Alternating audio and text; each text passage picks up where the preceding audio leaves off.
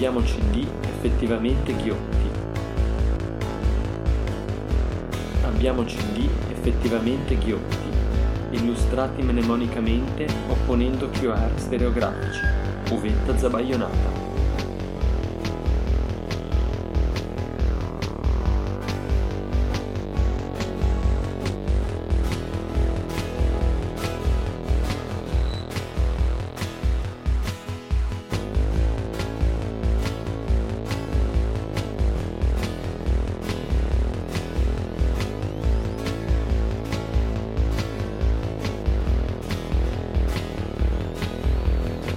Abbiamo CD effettivamente ghiotti, illustrati mnemonicamente opponendo QR stereografici.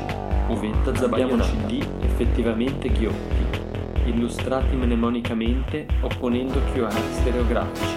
Uvetta Zabaionata.